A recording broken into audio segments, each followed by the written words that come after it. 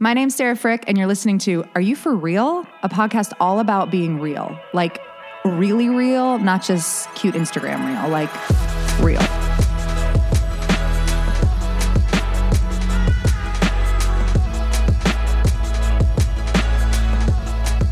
Welcome back to Are You For Real with Sarah Frick. I am so excited to talk to you guys today.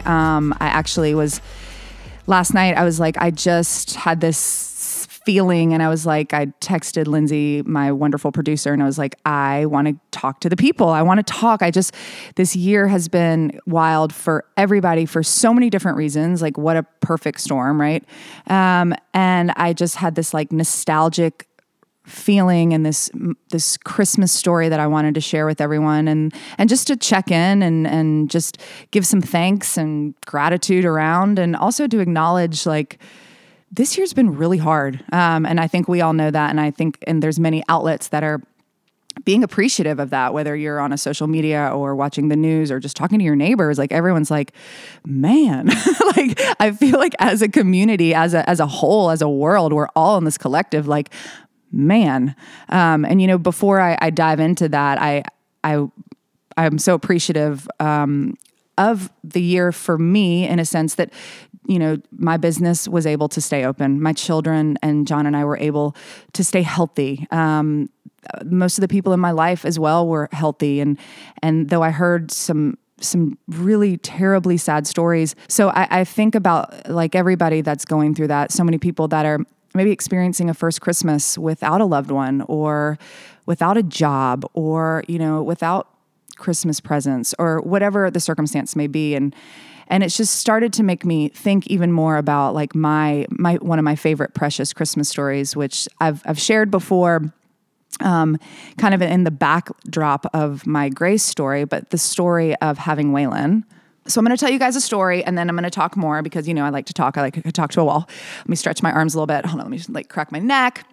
Okay, so as many of you know, and I'll just give a quick recap, but we lost Grace, our daughter who was born. She lived for 3 days. It was very unexpected, so it was very traumatic. She passed away in May. And as soon as she passed away, we found out that I was a genetic carrier for something that could happen again, possibly, but also not. So we were urged, you know what, you can try to have another baby. And anyone that's lost a child knows you're never looking to replace the child, but all you want is a baby, especially as a woman, my body, I say science, and the fact that I was lactating, my body was just craving this connection. Now that I have my 3 healthy children, the first thing they do is they put the baby on you because that baby's been inside of you. So we were robbed of that whole experience. And so we decided right after we had Grace, after we lost Grace, to get pregnant again. And we got pregnant in October. She was born in May. We got pregnant in October. And there was a test that we could do that we didn't do with Grace because there was actually no need to do it with her. We didn't know that we could do it 11 weeks. It's called a CVS test. I'm sure some of you are familiar. They go in, they take I don't even know what they take, something from the placenta, I believe. And they can test the specific gene. And they did the test, and the test came back that the baby was very sick. They tested the baby's placenta, I believe, and the results came back. The baby was sick. And so there was 2 options. Option one was to carry the baby as long as the baby would live inside of me or outside of me, but the baby would not have any quality of life, nor would it probably live very long outside of my body. And the other option was to terminate the pregnancy, which, as I've stated many, many, many times, I am totally, pro-choice. You do you. A woman's body is a woman's body. All my body wanted was a baby. So it was a very fucked up time in my brain, and a really dark time, because John and I have been all right, well, we got pregnant again. And John, God bless him, he really is my glass half full. And he was like, there's no way it's going to happen to us twice. And in my heart, and I'm sure so many women that have experienced this, and mothers too, you just have this instinct. And I knew for some reason that pregnancy was not our pregnancy. So Anyway, fast forward a little bit, you have to wait till about 11, 12 weeks. So now we're at December, right around Christmas. And we went to the CVS test. Like I said, baby was sick. We had to terminate the pregnancy. And that was the year I was like, we are not doing Christmas. Like, I am done with, I'm done. And I have a relationship with God. And whether you talk to the universe, a tree, Buddha, whoever, like, I have faith. And I was like, I don't know what I did to you, dude, but like, we are not friends right now. And so I've said this before, but John and I decided to cancel Christmas. We flew out to Vail. Some buddies of ours have a place out there. John skied, I drank heavily, and we came back and decided that we were going to do IVF because there was a much better chance of selecting healthy embryos that way. So we got pregnant right around Easter, and there was many scares throughout that pregnancy. When I first got pregnant with Waylon, I went in to get a heartbeat at about 6 weeks, which is pretty early, but that's what they do with IVF. They track you. And the doctor told me, he was like, there's no heartbeat. And I was like, oh my gosh, are you freaking kidding me? Here we are again. And so my stepmother, Kay, who is now deceased as well, but was an amazing woman in my life. She flew in town from Boston because I was like, I'm going to have another DNC or a termination. I need some support. Can you come? She was like, I'll be on the next flight. I'm there. So she came, and at this point, I was so done. I was just done, and I was in a numbing phase. And I was like, we're going out for dinner, we're going out for brunch, we're going to a bar. I don't care what we do. Like, we are going, and I don't care about this weekend. We're literally going to just drink.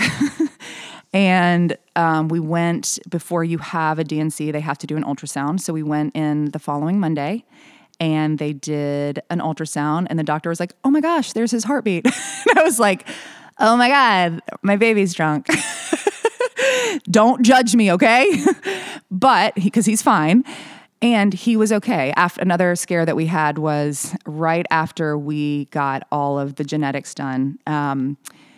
This is a little bit graphic, but I was driving to work at the time, and I was doing a yoga teacher training. And I stood up out of my car, and I was like, oh my God, did I pee my pants? And I put my hand on my leg, and it was blood. And I was just totally like hemorrhaging everywhere. And so I freaked out, called my midwife. She was like, go get an ultrasound. I went there. They were like, you need to sit in the lobby. And I was like, I had a towel wrapped around me. I was like, I can't sit or there's going to be blood everywhere. So they put me in this room, the paper that they put on the beds. I sat down, and there was an actual blood butt print. I mean, that we're talking like heavy. This is not like just a little smear. And they put me on the ultrasound, and there was a mass growing in my uterus. And the fear was that this mass was going to grow over the actual embryo that was growing. So we got through that hurdle, got through that. And around December, I started to be able to like exhale. So now we're in December 2013, and I'm like, we're going to do this. This baby's coming. I'm so excited. And we got to maybe like right after Thanksgiving, and they were like, you should probably relax. Your blood pressure is really high.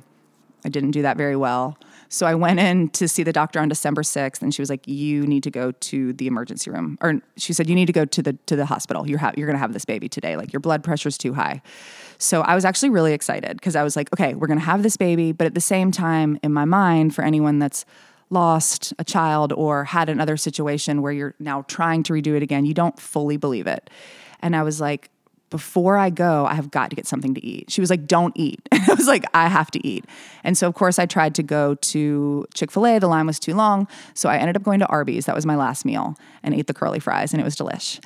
And then I went to the hospital, and my midwife, John, and I were there. And I won't go through my whole labor, but it was amazing. And Waylon was born at about 11:43 p.m. and they put him on my chest, and it was like my Christmas miracle.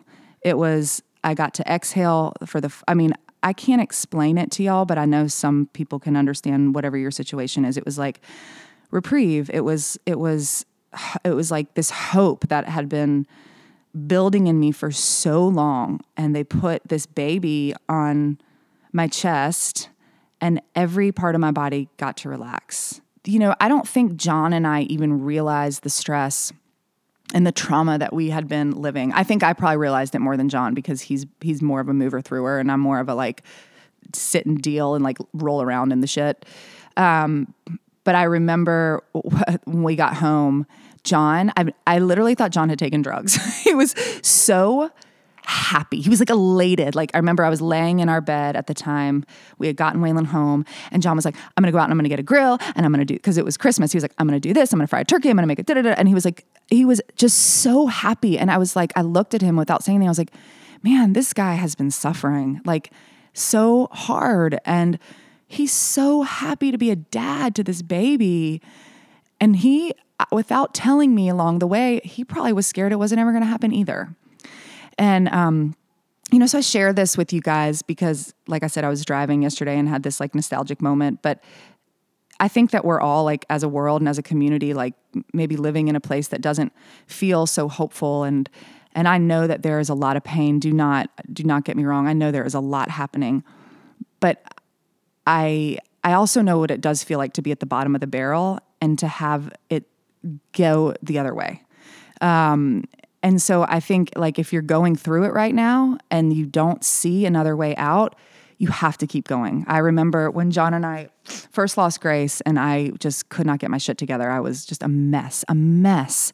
And he was going back to work and I was like, how do you do that? How do you get up? How do you function? And he was like, Sarah, when we lost Grace, we didn't jump off the bridge. So every day we have to put one foot in front of the other and just keep going. And in that process of just keep going, things do happen. Life moves forward.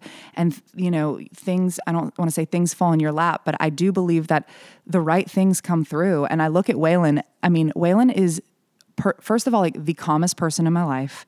He was a gift, a gift from God to John and I. And he grounds us all. He grounds our family. And he's just like this beautiful, he's my little Christmas miracle. And anytime I'm going through something that's really challenging, I'm not saying that I like look at Waylon and all of a sudden I see like birds singing and dancing, but I look at him and I'm like, okay, we've been here, we've done this and we're going to do it again. And I'm also a big believer in like laying on the floor and like feeling too. I'm not saying like, buck up, buddy, like let's get up and go, rock 2021. Like in no way am I saying that. I'm saying, feel it, heal it, and then deal with it. And then know that there is other sides. And I do think that as we live life, like we've all seen, one side and then the other side. And I think sometimes when we're in it, I know for me personally, I'm like, is there going to be a way out? And all I'm telling you from my experience is there is. There is another side. And it doesn't necessarily, none of my other sides have ever looked like the sides that I've planned. So I've actually stopped kind of playing the planning game a little bit. Like people are always like, what's your business plan? Why, you're pretty laid back about this business thing or this or that. And I'm like, yeah, I mean, it's not that I'm dumb about it, but at the same time, like things roll, they really do. And sometimes they don't, sometimes you roll the dice and it's not what you want. And sometimes you roll the dice and it's way better than you think it's going to be. And, I'm a pretty creative person. I think I was actually talking to my therapist yesterday and she was like, so what's going on right now with you? And I told her, I was like, I'm kind of scared of you. She was like, why? I like love this woman. Like I'm fucking terrified of her, but I also like, she's like keeps my attention.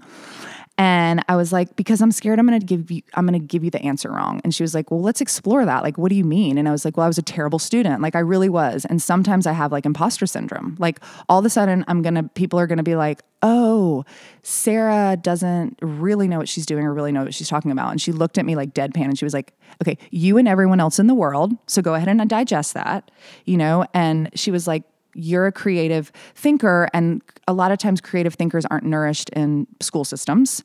I know I'm like veering all the way off to the other side, but here's the ADD. I'll come back. And so she was like, so your process probably comes to you like in the back of your brain and all of a sudden it's pushed out. I was like, I don't plan sometimes what I'm going to say or how I'm going to teach or how I'm going to act in situations. And it just like happens organically. And she was like, yeah, and that's how your process is. And I think a lot of times that's how life is, it's we want certain things. I'm going to get married. I'm going to have the white picket fence. I'm going to have three kids, 2.5 bathrooms. We're going to make this much money by this time. And then life happens and it's like, no. And I guess I kind of want to ask, like, who told us this? You know, I mean, I'm tangenting now, but like, why do I need to be a size 4? And why do I have to do it that way? Like, why do I have to put in, as a mother, like, why do I have to work part-time for my kids to be seen, heard, and loved? Like, I can work full-time and my kids be seen, heard, and loved, right? I can lose a baby and still go on to have other babies. You can lose the job that you thought was so damn good and get another job that maybe isn't your favorite in the meantime. But let me tell you, on the other side of it, if you keep pushing and you keep believing, I know good things happen. I've seen it. I've seen it in my life, and my job affords me a front row seat to see it in so many other people's lives.